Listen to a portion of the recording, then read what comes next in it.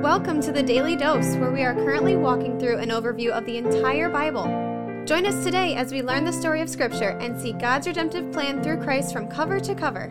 Let's listen to Matt Reisetter, Director of Christian Crusaders and the Cedar Falls Bible Conference. Today we're going to be in Luke chapter 19, verses 41 through 44 again. That was yesterday's text, but after I got done recording and listening to yesterday's devotion, another thought came to mind that I want to make sure that we hit on, related to, quote, the things that make for peace. That's a phrase that Jesus used in verse 42, and if you listen to yesterday's devotion, you understand that Jesus was lamenting and weeping over the fact that the Jewish people, the people of Jerusalem, had missed the boat on who he was. He was the Messiah that had been promised them for ages before. He was the only solution for the sin problem that they have with God, the great peacemaker, the one who would, by his death and resurrection and people's faith in him, reconcile themselves to God. But the Jewish people and anyone today who rejects Christ clearly doesn't understand the things that make for peace. And that word peace is a slippery word in today's culture, not just our broader secular culture, but also within Christianity. I think sometimes it's misused, misunderstood, and I want to take a minute today to clarify the most important piece that exists and how we can be partakers of it. Before I dive into that, I just want to point out that we've got some great interviews over on the CC Podcast Conversations. I was just listening to a few of them because we're going to pull some clips out and add them to our radio broadcast so that we can promote our podcast to our radio audience. And in listening to those interviews, I was inspired again by how the Lord is at work in people's lives. We've got over 60 interviews on the CC Podcast Conversations. You can access that podcast the same way you're listening to this one. And if you don't know how to navigate your way to that, just go to our website, christiancrusaders.org, where all of our content is available for free. So let's get back to this concept of peace. And this is something we've talked about before on the Daily Dose. But because it's a central theme to this text from yesterday, and I didn't hit on it in yesterday's devotion, I want to remind us again what is the most important peace that is available to humanity and what are the lesser important or secondary forms of peace that are available to humanity. And the reason I want to do this is because oftentimes we get them flipped around. In order to get this right, we also need to get right what is our natural human condition. And Paul writes about this at the beginning of Ephesians 2. It's written elsewhere in Scripture using different words, but here are some of the words that Paul uses. He says that we were, in our natural condition, dead in trespasses and sins. He says that we followed the course of this world. He says that we followed the prince of the power of the air. That is Satan. We followed the same spirit that is now at work in the sons of disobedience. He says that in our natural condition, we only carried out the desires of the body and of the mind, and we were by nature children of wrath like the rest of mankind. That is the natural human condition. By the way, this is not a popular idea. It's not going to fly in your local high school psychology class or in the state university's social work department. But this is what the Bible says, describing any human as they naturally exist before and unless they are reconciled to God by faith in Christ. So if in our natural condition we are children of wrath and we are following Satan, there's no question about where we stand with God. In our natural condition, we are his enemies. We are under his wrath. We are at war with God. And that's a frightening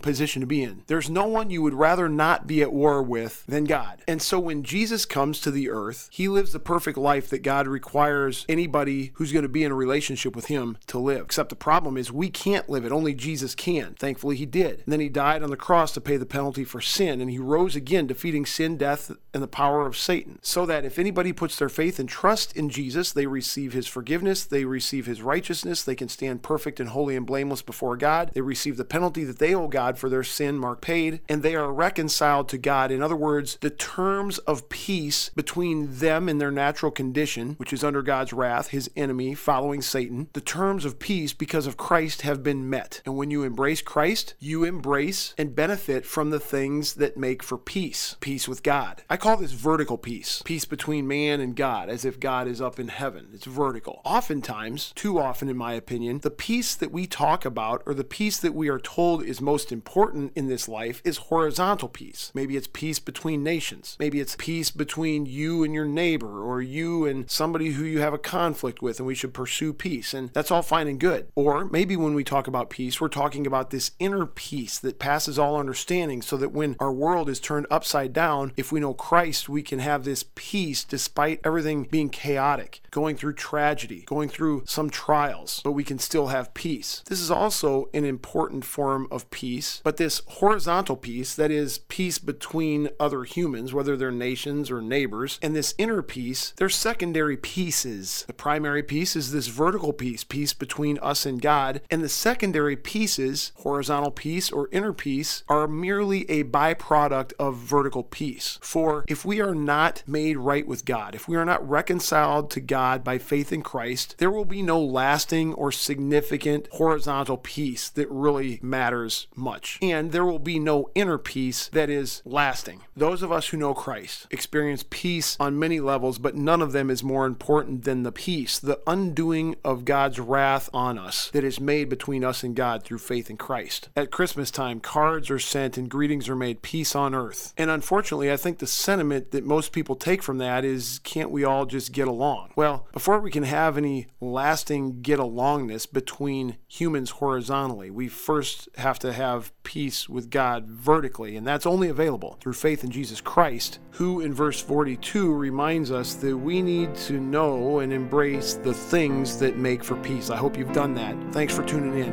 Have a great day. This is The Daily Dose, a podcast of Christian Crusaders Radio and Internet Ministry. Please subscribe on Apple, Google, or Spotify podcasts, or download the free Christian Crusaders app and share with a friend. Also, prayerfully consider supporting our ministry at ChristianCrusaders.org, where you can find our weekly 30-minute radio broadcast airing on stations around the world since 1936, and where you can listen to our Conversations podcast featuring inspiring interviews with interesting Christians. Special thanks to our 2022 Daily Dose sponsor, The Family Leader. God designed 3 social institutions: the family, the church, and government. At The Family Leader, they are bringing all 3 together, honoring God and blessing our neighbors. Learn how and join them at thefamilyleader.com. We also want to highlight another special ministry partner, the Cedar Falls Bible Conference. Check out conference videos and schedule of events online at cedarfallsbibleconference.com, and mark your calendars for Saturday, July 29th through Saturday, August 5th, 2023 for the 102nd Annual Cedar Falls Bible Conference. Thank you for listening, and may God richly bless you.